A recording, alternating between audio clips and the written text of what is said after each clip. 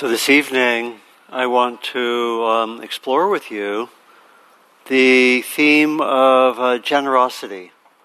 And I'm really choosing that theme in relationship to the holiday coming up, Thanksgiving. Look at the relationship between generosity and gratitude. I'm tempted to say, I want to explore generosity in a time of challenges and even crisis.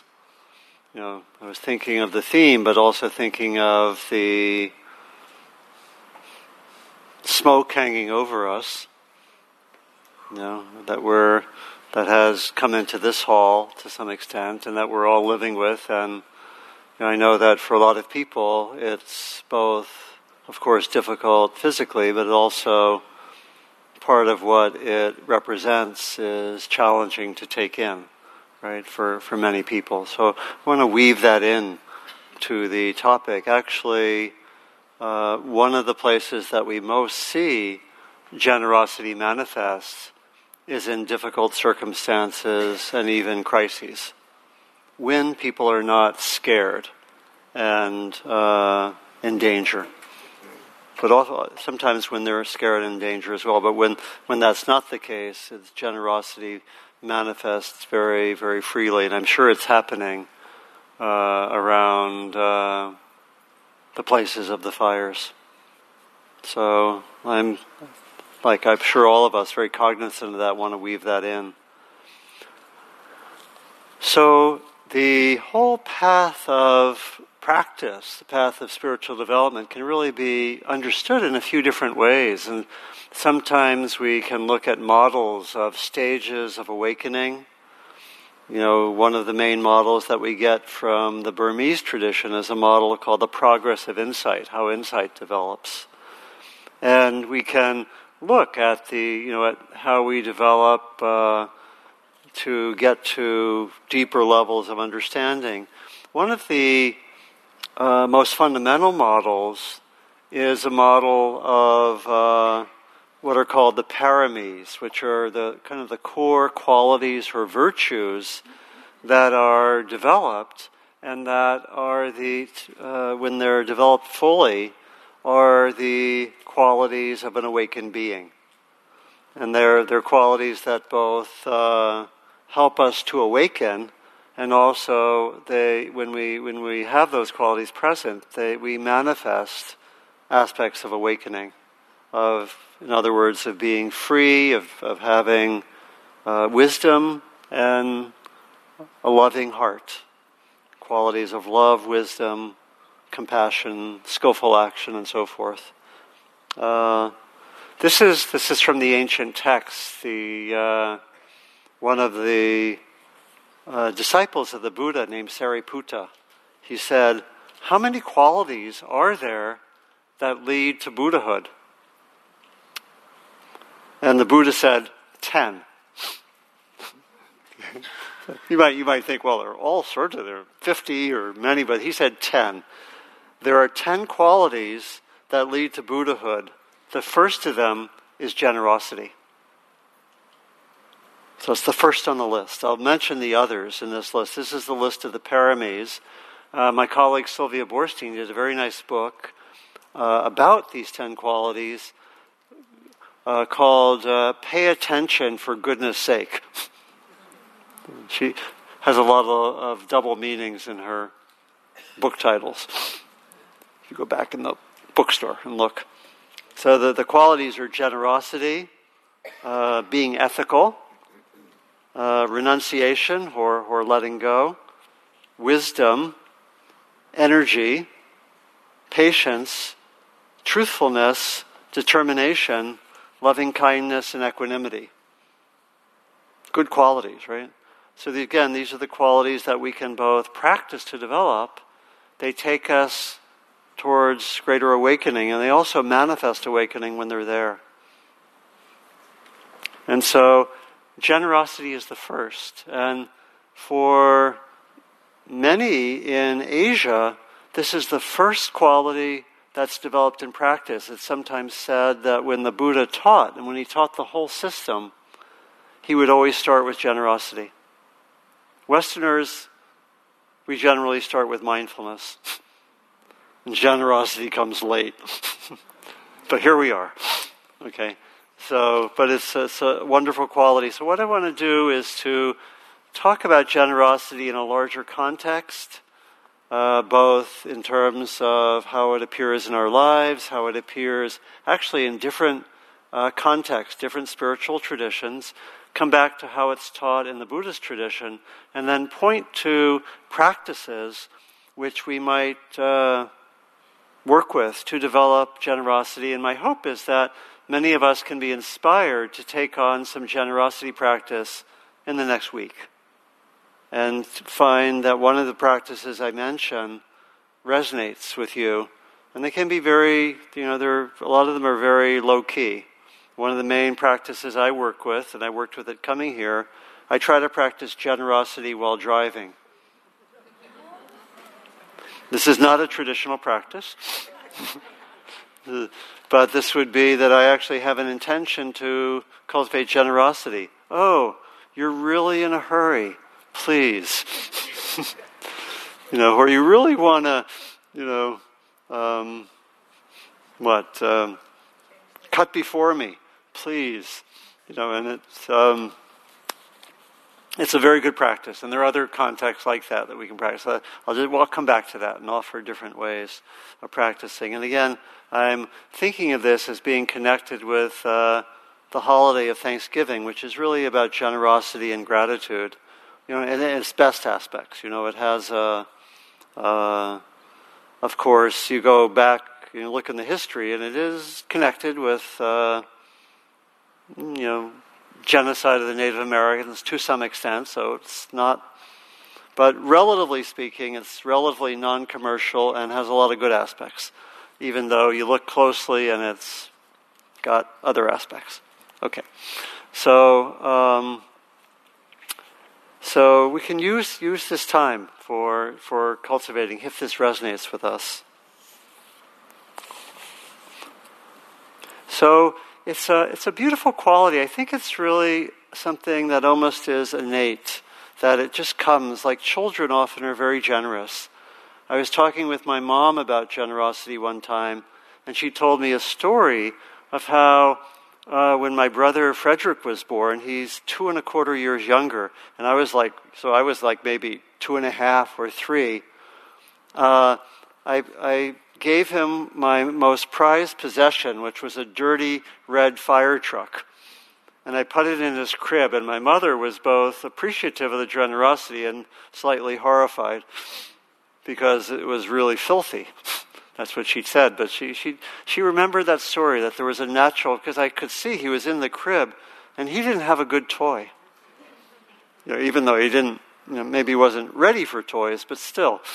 So that was present. Or I was also thinking just of I came back from just 5 days ago from teaching for 3 weeks in North Carolina and Kentucky, and I grew up in Maryland and moved. My parents moved to Virginia, and so I spent a lot of time in the Southern Mountains. And I remember, when my brother and I were 20, we were building a cabin in the mountains, and we had some land there. This is on the West Virginia border, and it's a county called Highland County. Does anyone know Highland County? Oh, great! Yeah, it's called Highland because it's the highest county in terms of where the valleys are east of the Mississippi. Like the valleys are 3,000 feet. Right, and so, but we were building a cabin there, and the people around there were just really, really generous. We built a cabin, and we bought almost nothing. People let us tear down shacks. They gave us things. They gave us wood. They helped us in all sorts of ways. Incredibly generous, and it was almost like they would let us stay in their homes. We're incredibly generous. It's kind of an old style of life. They would, in that county, when people would drive, they would wave to everyone, right? Everyone would wave to everyone, there. And, they did have their biases, which were a little bit more almost like they didn't really think them through, and they didn't apply them very well. They were kind of in the mountains and didn't have a lot of exposure to different sorts of people. So they would, at the time that I was there, I had long hair. I had hair halfway down my back. And they would sometimes ask me, "Don, you ever seen hippies?" And they would also, my ancestry is Jewish, and they also kind of had anti-Jewish biases and so forth that were just sort of, I don't think they really knew what they meant, but they just did it. And they would talk to me, and they didn't really know. They would talk to me, and they didn't really quite know who I was, right? Anyway, but there was this core generosity which I felt, with everything. And it's a quality which is there in, I think, in all spiritual traditions in a beautiful way. I was thinking in the Jewish tradition, it's a duty to give 1/10 of one's earnings, one's salary, to others who are in need. And that's just it's understood as it's a given. And it's said, this is from the Jewish tradition. In Judaism, the concept of giving is essential through what is known as tzedakah, or charity. The root of the word stands for justice, righteousness, or fairness. So the sense of generosity is very connected with a sense of justice.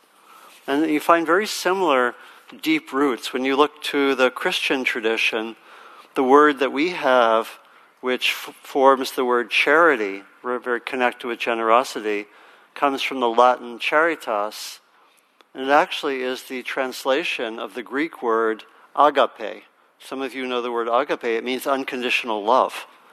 And so the sense of giving is connected with the sense of unconditional love. Isn't that interesting?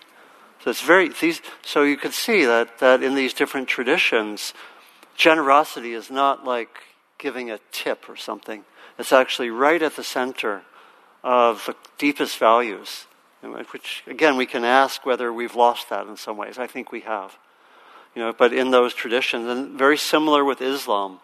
When you look to Islam, giving to those in need is taken to be one of the duties. It's one of the 5 pillars of Islam.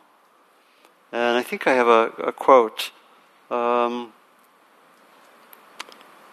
Giving is actually understood as a form of purification. So again, you find these terms very, very, the terms for generosity are deeply connected to very fundamental values. And again, I found, when I look to indigenous traditions, I have been really graced to have native friends who've invited me into their communities. One of them was in British Columbia, where I was invited to a potlatch, which is basically a ceremony of giving. And it was such a fundamentally weird sort of ceremony for the missionaries and the Christian ministers who came into Canada, that this was a gift-giving ceremony, and the Canadian government outlawed the ceremony among the native peoples from about the early 1880s till 1951. It's pretty crazy, right? It was a gift-giving, and I went there, and I was like one of about 600 people in the village who was up halfway between Vancouver and Alaska on an island. And I went there, and I was welcomed in. They gave me gifts. It was a 3-day ceremony of giving gifts. And generosity it's actually one of the ways that the community comes together and connects, and just is very fundamental. Desmond Tutu writes about the understanding of Ubuntu and generosity that comes from realizing, this is what he says, we could not be alive, nor could we accomplish anything without the support, love, and generosity of all the people who have helped us become the people we are today. So generosity in so many traditions is fundamental. I was also reflecting some that it's, again, often present in crises when people are not scared. And again, sometimes when they're scared, but, I found there's a book, a very interesting book that an author named Rebecca Solnit wrote called A Paradise Built in Hell. People know Rebecca Solnit's work? Anyone? Yeah. Very influential author, lives in San Francisco. And she analyzed situations of natural disasters, and including some human-caused disasters like 9/11. And the book is about this, and she goes against the common understanding that when there are disasters, often the authorities say, you have to look out for looters. You have to look out for people taking advantage, have a lot of, police around. What she actually found when she looked at these situations, which matches what I've experienced, maybe what you've experienced, is that wasn't really the case. That generosity just overflowed in those kind of situations. People I met who were in New York City after 9/11 said it was the best time to be in New York City ever in their experience. People were so kind and generous after that crisis, right? And she analyzed the 1906 San Francisco earthquake, and this is from Dorothy Day, the famous activist, founder of Catholic Worker, right? And the houses of hospitality to feed people not so well off. And she grew up in Oakland, and she was born in 1898, so she was 8 years old. But she later said this: "What I remember most plainly about the earthquake was the human warmth and kindness of everyone afterward. For days, refugees poured out of burning San Francisco and camped in Idora Park and the racetrack at Oakland. Mother and all our neighbors were busy from morning to night, cooking hot meals. They gave away every garment they possessed. They stripped themselves to the bone in giving, forgetful of the morrow. While the crisis lasted, people loved each other." It's quite a statement, isn't it? And Rebecca found that in so many stories. She looked at these crises, natural disasters, earthquakes, fires. I'm sure that's what we're seeing in closer to where the fires are, And I wish those stories would come out well in the newspapers, and so and the media. And again, we can see when we look at even the etymology, this way that generosity is actually a very deep quality. Do you know that the word generosity comes from the Latin word, which is also the root for genius? It's also the word. It's very closely related to words like generative. Basically, that which gives goodness in our lives. It's related to generosity. And this is from the Celtic scholar John O'Donohue. He says, "A generous heart is never lonesome. A generous heart has luck. The lonesomeness of contemporary life is partly due to the failure of generosity." And when you actually look to our country, we are much less generous in many ways than most countries. Again, I think that this isn't maybe a more recent development. I think much of the country probably was like my experience in the mountains in Virginia. But do you know that someone did a study of the levels of generosity in terms of giving to poor people around the world. Of the 22 industrial nations of the world, the United States is last in terms of per capita giving to the poor peoples of the world. On a per capita basis, for every dollar that America gives to the world, to the poor countries of the world, the people of Norway give 70. It's not well publicized, is it? Right? And so that's startling, isn't it? You know, and we can really see how generosity could be much greater. That there's much more, in many ways, we are dominated by greed and keeping things to ourselves, right? And that manifests in our society in many ways.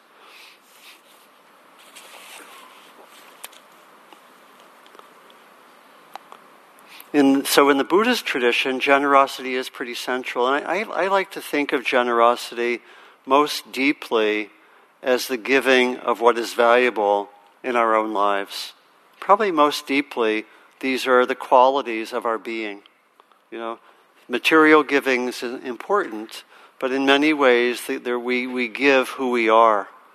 I really like, there's a beautiful line in Walt Whitman's poem, Song of Myself, that many of you know. He says, "Behold, I do not give lectures or a little charity.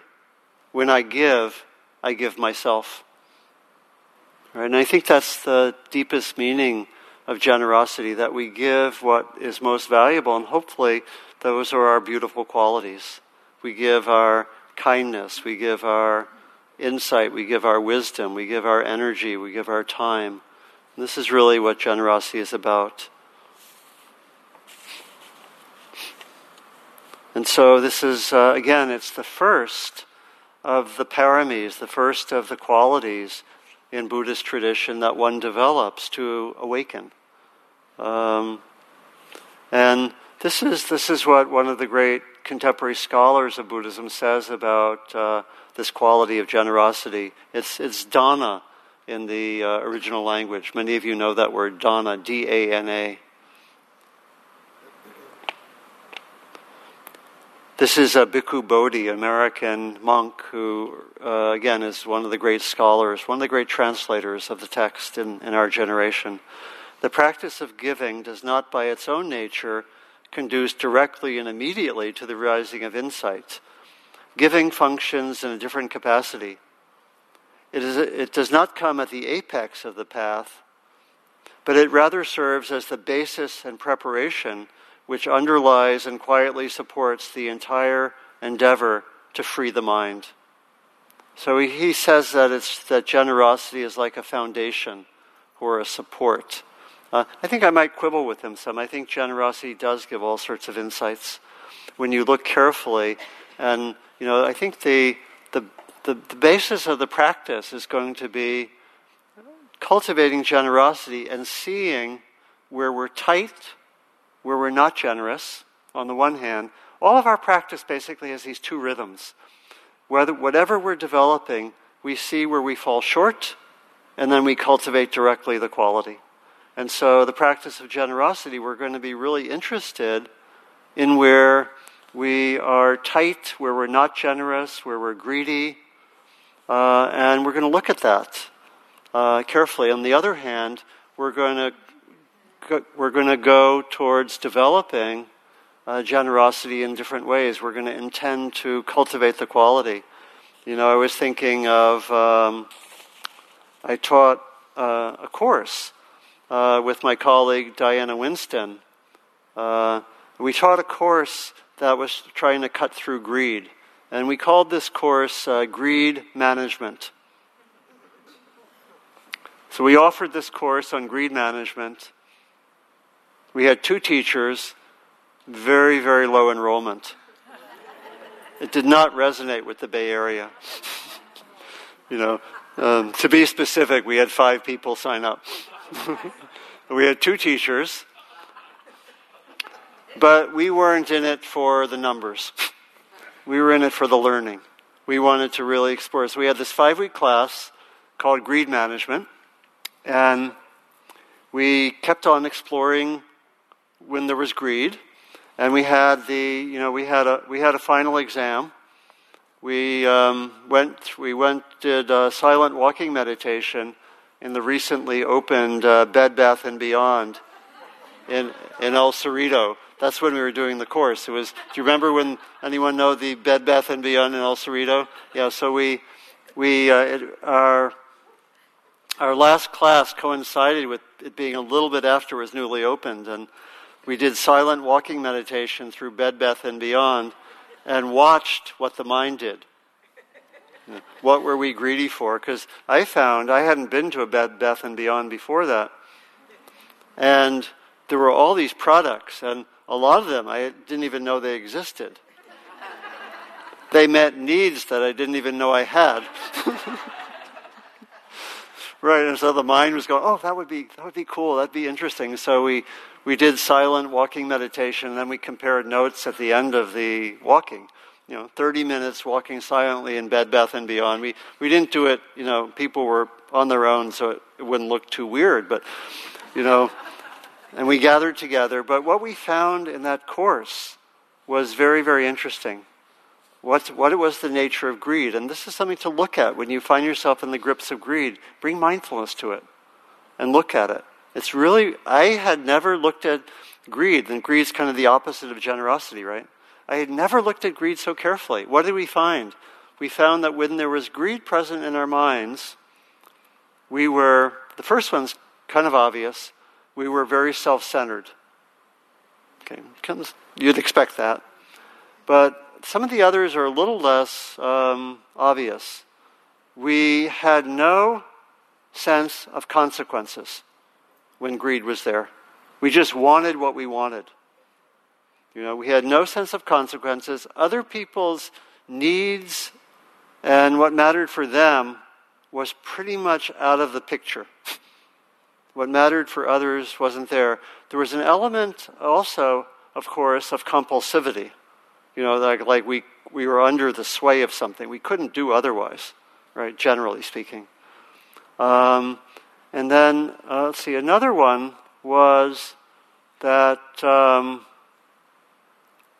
what was the other one?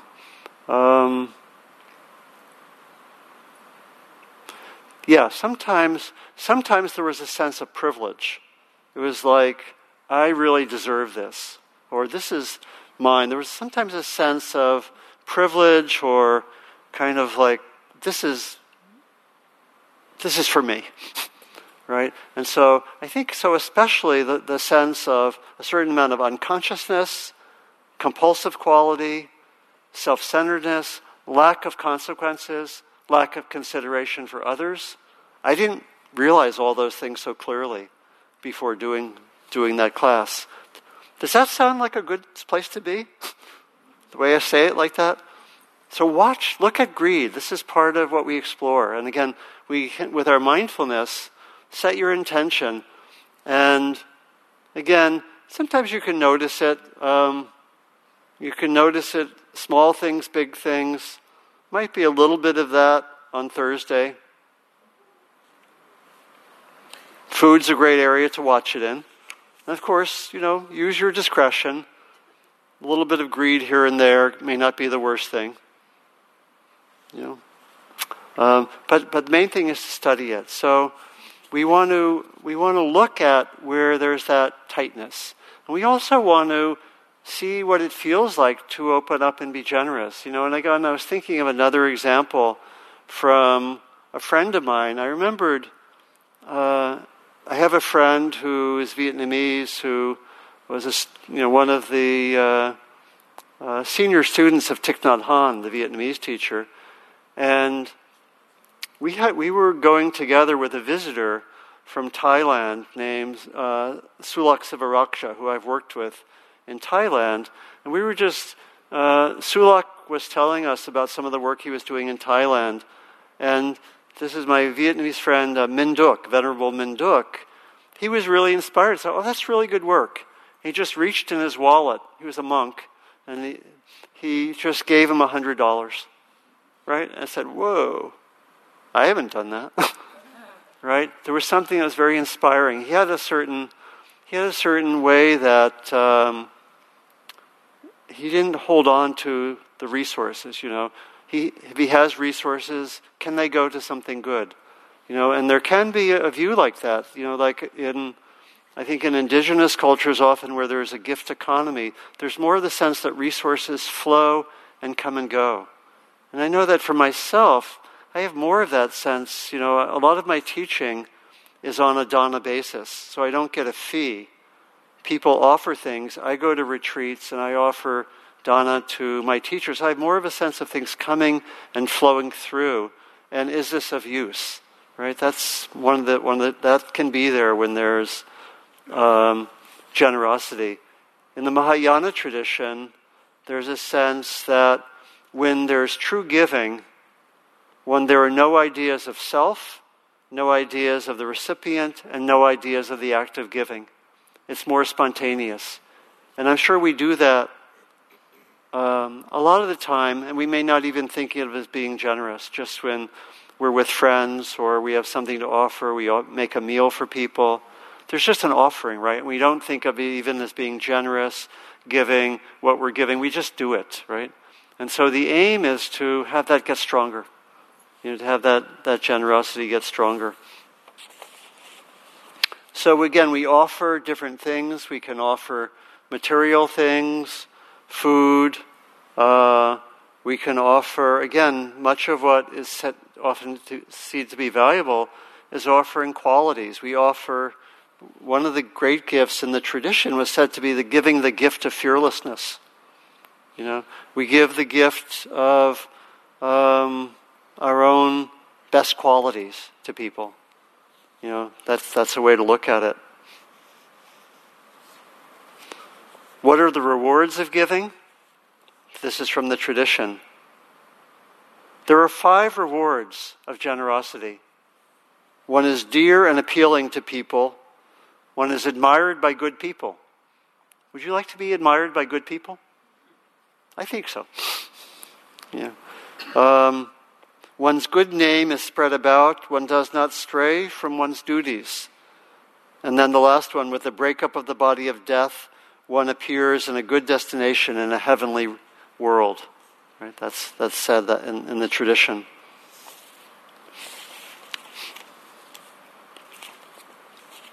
Now, I'll get in just a moment to the practices we can do.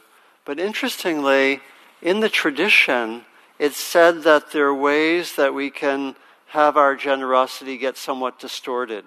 Some of you know the teaching of the near enemies in the context of loving kindness or compassion or joy or equanimity. There are near enemies that look like the quality but are a little bit distorted. So we often say that the near enemy of loving kindness is a kind of love that's possessive, that's holding on. The near enemy of compassion is pity. Right? There's some sense of separation and so forth. The near enemy of equanimity, of balance, is indifference. We don't really care, but we kind of feel balanced. Right? And so in the ancient text, it was very important for people to say, here are some ways that you can try to be generous, but you go a little bit astray. So in our practice, we look out for these. And they'd be what you expect. So there are a bunch of them listed. These are kind of interesting. Here are ways that you can go astray in your giving. You give with annoyance. Isn't that interesting? You give motivated by fear. Right? Maybe your fear is, if I don't give, what will people think of me, right? So these are interesting, right? So look at these. One gives in return for a favor. So this, again, may not be the worst thing, but it's not genuine giving. Your heart's not really giving just to give. You're doing it as a kind of an exchange, right? Here's another one. You give with the hope of getting a similar favor in the future. Okay? You give because other people consider that you'll be good. You can see how these are all slightly distorted. They're not entirely negative because the giving is positive. Okay? You give to have a good reputation. You give to curry favor with someone. And it was said that you give only because it's a long-standing family tradition. So these were interesting. They were sitting around 2,600 years ago, looking at all the different ways you could not quite have purity of giving. Isn't that interesting? They nailed a lot of them, didn't they? It's not bad. That's not a bad list if you really want to work with this. Now, a very interesting point about giving is that generosity should basically not hurt you. Now, maybe you can stretch yourself some, and that's a different matter. But interesting, a person of integrity gives a gift without adversely affecting oneself or others. Isn't that interesting? So true giving doesn't hurt yourself. Again, one thing, I think we can distinguish that from stretching, but it doesn't really hurt you. Okay. So, how do we practice? Giving? Again, I think that there are these two main forms of practice. One is you track when there's tightness, when you don't want to give, when there's greed. You look for that. You study that with mindfulness over and over again. You look to what's there in the mind. And then you also do practices which develop generosity. So here are a few, and I'm going to say these with the possibility that some of us may resonate with this and want to take this on for the next week. So here, and a lot of these are pretty obvious. Do one generous deed a day. Manifest generosity through an action once a day. Whatever it is, can be big or small, but don't have, if it gets late in the day, I don't know, call up a friend who's in need and give some time, or a friend who's having some distress and offer something. So that could be one way. And if you want to up it a little bit, 2 generous deeds a day. If you're ambitious or ready for that. So first practice could be doing a generous deed a day. Another one I mentioned, driving with generosity in mind. Or maybe have some activity where maybe you get caught a little bit, where there maybe is a tendency to reactivity, and bring generosity into that activity, whatever it is. Maybe you want to bring it to your work situation, or bring it to a particular person, right, with whom you're not usually generous. Say, I will be generous towards this person in a small or big way once a day, or if that's too much, once a week. Right? So something like that. One practice which maybe some of you do is if you go to a place where there are homeless people, bring money or bring food and be willing to give it away.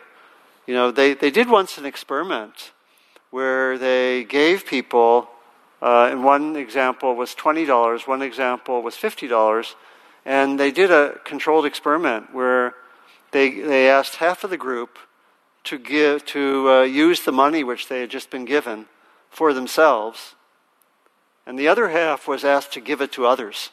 It's like $20 or $50, and then they tested them after they had done either of those actions, and they measured for certain measures of happiness. I'm not sure how they did that, but whether they just asked people, rate yourself on a scale of happiness as to how you felt after this. What they found was that the people who gave away the money were substantially happier than the ones who used the money for themselves in that test. Isn't that interesting? Right? That and we know this. How many can resonate with that? That certain kinds of generosity, it feels good, and there's a kind of well-being. Maybe letting go, right? So, you can bring money, a certain amount of money, and give it to people in need. Or just, of course there are complexities about giving it to people on the street, because you really don't quite know where it's going, right? But, so there's complexities there. But still, determined to give away funds on the street, or food, if that feels, as it were, cleaner or whatever. Or make a vow to give away money to those in need. Of course, so many different areas of need right now, whether the fires or 100 other things, right? So maybe you want to work with one of those traditional measures. You give a certain percentage of your income away. Again, following the guideline of not hurting yourself, right? So maybe you want to do that. Sharon Salzberg, the teacher from the East Coast who has that classic book on loving kindness, says, whenever you feel an urge to give, follow through on it, even if you have second thoughts. Right? I follow that. I do that. If the urge to give comes up and then midway through I say, I'm not sure, I actually have taken the vow always to follow through. And it's worked, it's quite good. Again, so you can help in your work. You can take on an intention to help those in need, Maybe how many of you do volunteer work? Right? Quite a number. So that calls a lot of people to really have giving in a way as part of your life. And of course, in a way, probably most, if not all, of our work is a form of giving, right? We are really, and it can be helpful to think about it that way.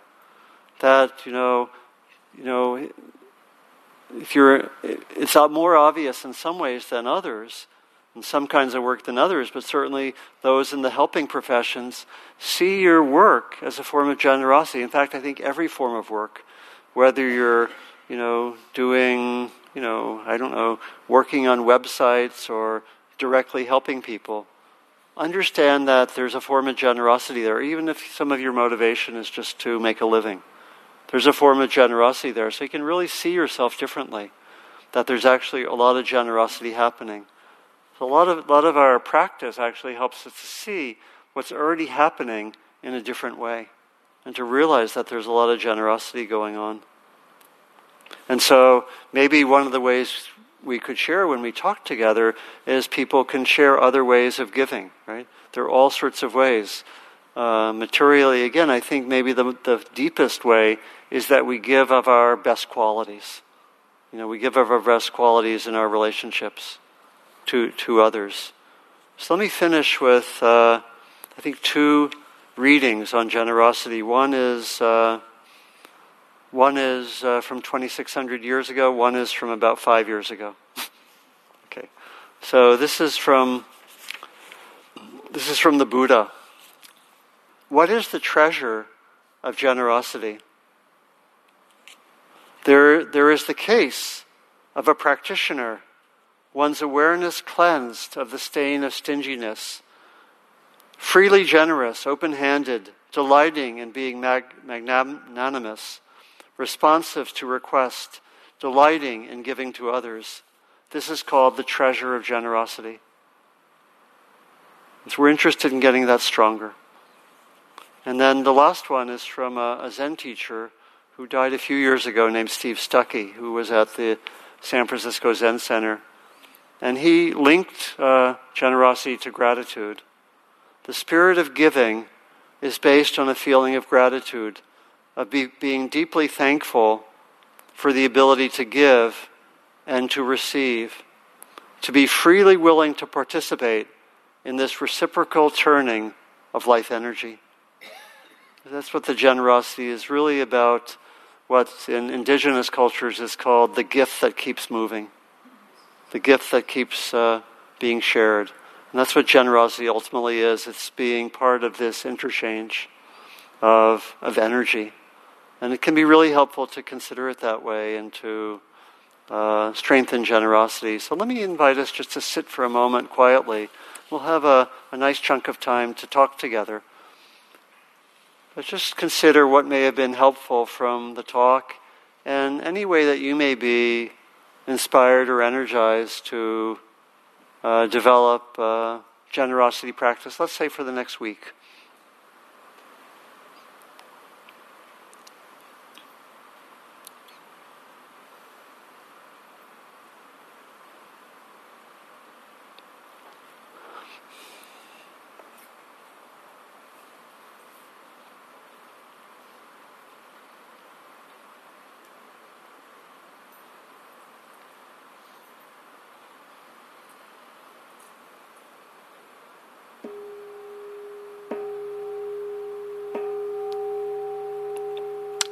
So thank you for your kind attention. And we have almost well over 15 minutes or so to talk together, which is my favorite part of taking this role. And we have microphones, I think, do we? And we can, do people walk to the microphones, I believe? Or we bring them to people. So if you have, you could have a question, you could be sharing. You may want to share one of the ways that you cultivate generosity or a practice that you have. So a question, anything about anything I've said, or sharing something from your own experience, story of generosity, or a practice that you might have. So we have two on the side here, to my left. Yeah. Why don't we say our name too? My name is Tyler. Thank you for your talk. We were doing a camp food drive, and my automatic reaction was to go in the back of the cupboard. Yeah. For the beets and for the baby corn that we haven't used for like 3 years, right? And I was like, let's clear out a cupboard. I was like, whoa! And that thought of generosity of like the oranges and the green beans that we eat all the time. But my first thought was, let's clear out our cupboard. And then it was funny. It was like that stopping and going, that's great. They get the green beans too, So it was an interesting thought. Yeah, beautiful, and really, it's the fact that you noticed your thinking. We'd call that mindfulness, right? That you were actually tracking what was going on in your own experience, and that you said, no, I want to actually give what we value the most, right? And then you shifted, and the mindfulness permitted you to shift and be more generous, right? So, beautiful story. Yeah, thank you. Thanks, Tyler.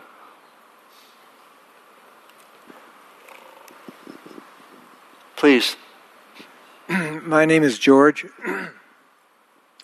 and I'm often encouraged to give of my attention to to different people, especially if I don't want to particularly. But then I feel better if I can really give of myself by listening deeply to somebody else. Yeah, beautiful. Especially people that aren't often heard. That's right. Yeah, that's a great perspective. That maybe when you listen in the next few days, consider that an act of generosity in itself. You were giving your attention. You were giving your consciousness of this precious life, right? You were giving your awareness, your very conscious life.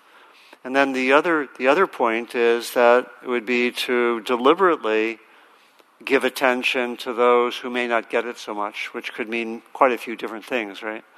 It could be individuals that you know, or people you know who are having a hard time and maybe a little isolated. But that's a beautiful practice of generosity, would be to consider those in your circle who might really just want to talk or be heard or have an ear, so to speak. So, beautiful practice. Thank you. Thanks, George. Please. So my name is Virginia. I have kind of a similar comment about giving of yourself, but I was on Nextdoor.com, which is a website for neighborhoods, and it, obviously with the fires, there's magnanimous things people are doing, like taking truckloads of stuff up to the areas in need, etc. And but everyone, in the area is just very heavy, feeling the weight of other people's pain. And so one woman just posted something that said, I just was wondering if anybody could share anything good that happened in the last week to them. And there's like 150 replies, or maybe I'm exaggerating, but so many great little stories about little things that happen to these people. And so I thought that was a really interesting and, simple way of being generous. That's great, yeah. So much of generosity can be very simple and be much more accessible. Yeah, it's just so we also get a sense of the creativity, right? Someone in the back, please. Way in the back. Okay, after, yeah.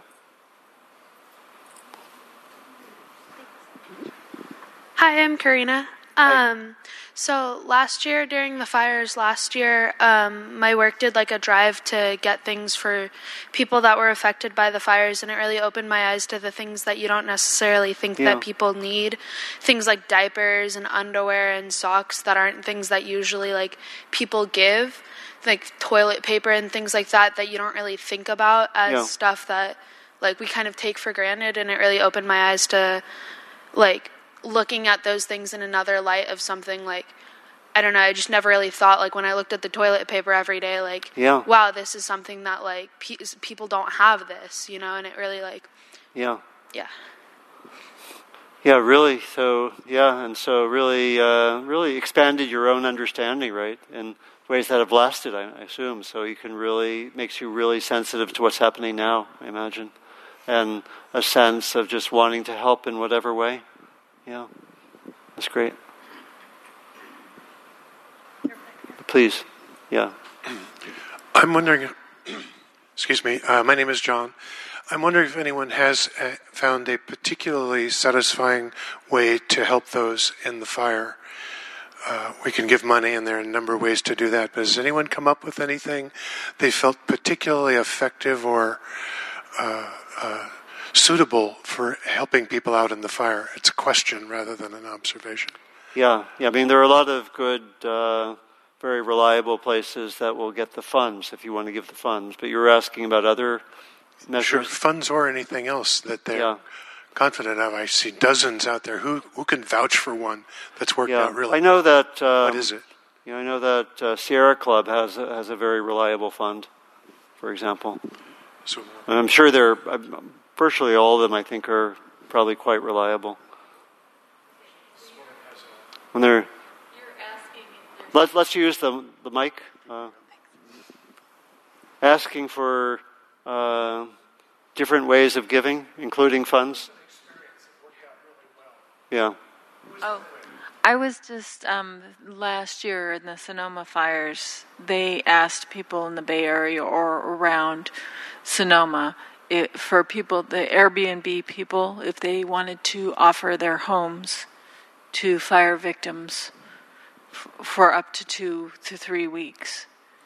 So I don't know. I haven't been contacted on this particular fire because I don't think they want to come down to the smoke, but that was just a different type of generosity. But it is a good idea. Some people may be willing to go some distance just to have a place to stay for some time. That probably could be the case, Thank you. Great question. Thank you, John. Something interesting that I read today, which I'm debating, volunteers are going through the ruins to find the smallest bits of human life, right, or previous human life, which gives enormous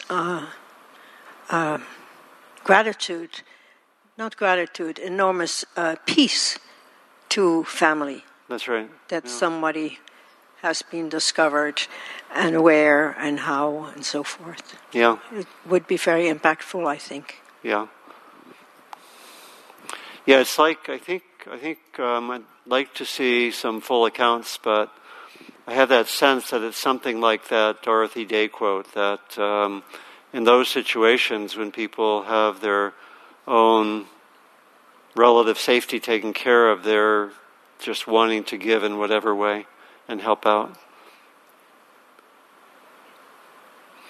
Any questions? Again, what we're especially interested here is in those two forms of the practice related to generosity. On the one hand, seeing what gets in the way of it, and again, we want to use our own, as it were, non-judgmental awareness, just to notice when, I'm a little tight here, or I'm, something is not wanting to give, or I don't want to hear any more about that, or whatever. Just to notice that, and then to be cultivating the qualities of generosity in small or large ways, in ways that are appropriate for each of us, not having some demand that you think you should do, but really letting it come more from your own intuition as to what's right.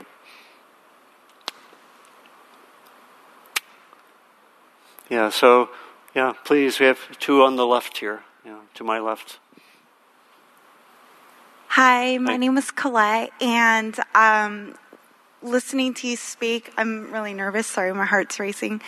I'm in Alcoholics Anonymous. Oh, yeah. So I surround myself around people who are selflessly giving themselves to our brothers and sisters with sharing their truths in their lives to help save people's lives. And it's so just extraordinary to be such a big part of the community and to not be judged for the way we feel and the things that we have done, and to know that we can go and these people are so selflessly there for us that it's just unconditional love no matter what. And to me, that's so incredibly generous. That's right. Yeah, I mean, it's a beautiful example, and one that's very, very, it's very widespread, those communities. And what comes to me is particularly the way you link the generosity to love. And remember back to some of the ways that generosity is understood in these different traditions, that it's not just an add-on. It's not just something on the side of your sense of, call it spiritual practice, but actually in these different traditions, we saw that generosity is linked to fairness, justice, unconditional love, being of integrity, and so forth, and that it goes very deeply. Right? It's not just some nice thing that you do in addition to being a good person, right? But it's really very connected with these very deep aspects of ourselves. That's interesting, and it comes right out in your account. Yeah, thank you.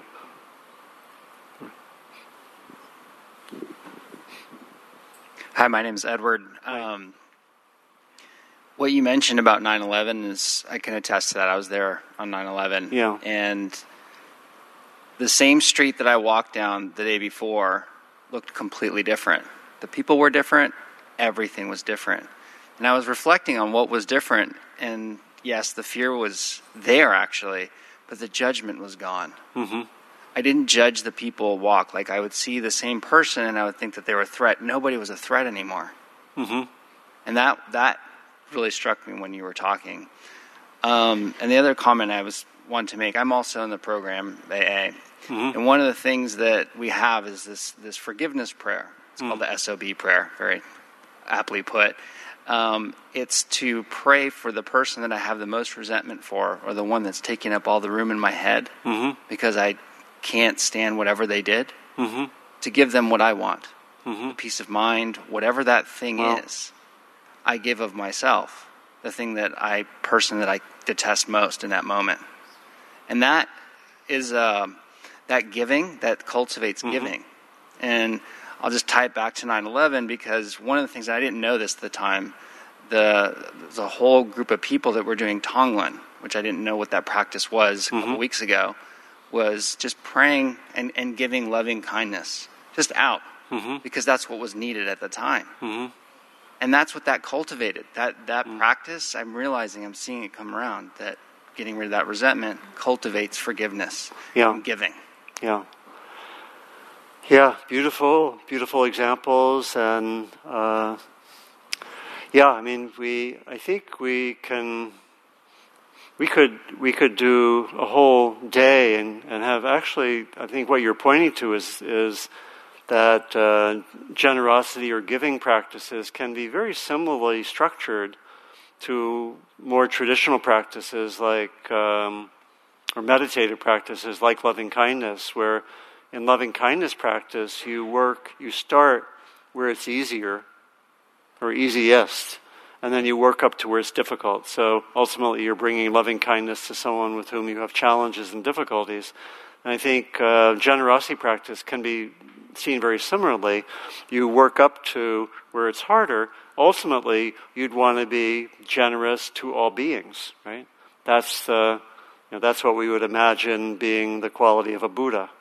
A Buddha doesn't say, teachings for you, not for you. There's more of a sense of universal generosity, but you work up to it. And so that idea of especially being generous where there's been some difficulty or challenge or conflict or whatever, that's a very interesting notion. I'm thinking that, I remember one of my early teachers, Joseph Goldstein, he gave a generosity practice, which I haven't mentioned, which is he said, if you're having difficulty with someone, give that person a gift of some kind, even a small gift, and notice how that changes your mind. Isn't that interesting? Right? Especially someone who's in your circle. But like to give a gift, it's very hard to actually give a gift to someone and maintain your grudge. Check it out, right? Explore that. See what you find. It's pretty interesting. The whole psychology of gift giving, conflict, it's something to have fun with, right? Like explore it, experiment. But I like that example. It reminded me of that. Yeah, maybe last one, and then I think we'll have to finish up. Oh, we have maybe one more. Yeah, I'm sorry. We'll have maybe afterwards we can talk. Yeah. Hi, I'm Madison. Hi. And about a week and a half ago, there was this event in Novato, and it's a movement called Not in Our Town. And I was lucky enough to participate in it and be a part of a student panel. And at this event, there was a movie screening that talked about this event that happened about 10 years ago where a couple of kids from high school, they had this almost tradition, I guess you could say, that how that applied to them, where about once a week they would go out around their town and they called it beaner hopping, and they would find the first Latino that they saw and basically jump them. And they never got caught until one night they actually murdered this person that they were jumping. And after that whole event was kind of described, the video went on to show how the town reacted to that, and how the whole town they finally got together, and other people shared their stories about how similar things have happened to them or to their friends, and they were able to finally kind of acknowledge it and do their best to actually teach people how to treat each other. Mm-hmm. And we're also very generous to the family that lost they lost a member of their family. And then in the student panel, we were able to talk about how you can spread kindness, which is very similar to spreading generosity. Mm-hmm. And that was really great because you kind of you get to acknowledge this really terrible event and then realize that everything you do in your day-to-day lives can prevent that from happening. Yeah. Thank you. Very, very nicely said, and quite a story, huh? Yeah, and it's really pointing to the way that, we've mostly talked about generosity at an individual level, but it really is part of the social glue, right, of a community.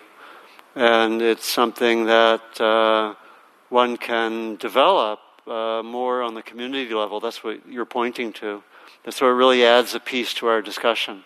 It really fills it out in certain ways to see how that happens, and also that it can happen out of what we might call negative events.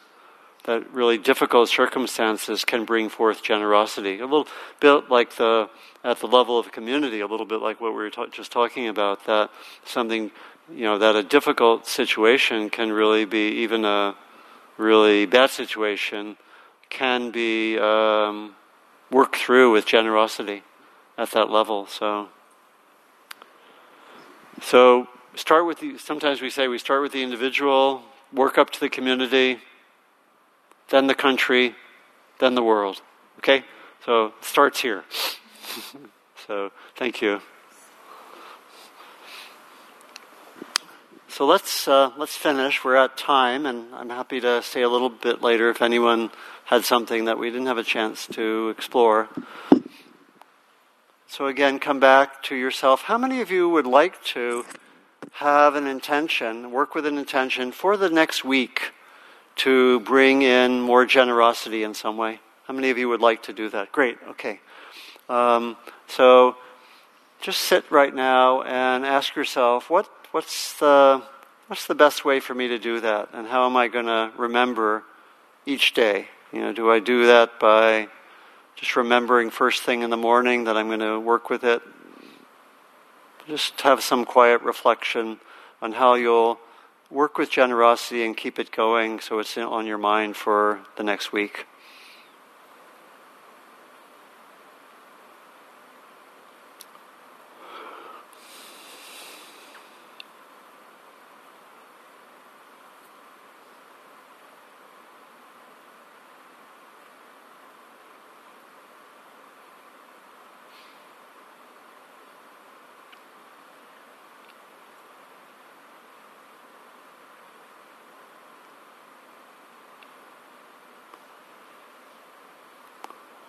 And then I'll close in a traditional way, which is called the dedication of merit. I'll have my hands like this. You can do that if you wish, but not necessary. And dedication of merit works with intention, and many of you are familiar with it. We remember that we meet here in many ways to help ourselves, but we're also interested in helping others, very much with the theme of the night. And may our time together here be of benefit to each of us, and may it be a benefit to the circles of each of our lives, to many beings. Ultimately, may the benefit go even beyond our own circles, out to reach all beings. And when we do that, we circle back because we know that we are part of all beings. May we benefit all beings with our time, our practice.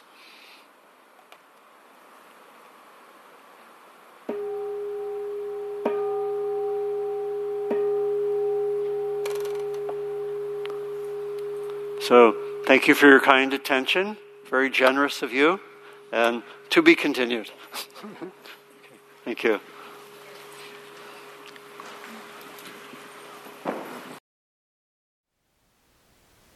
Thank you for listening.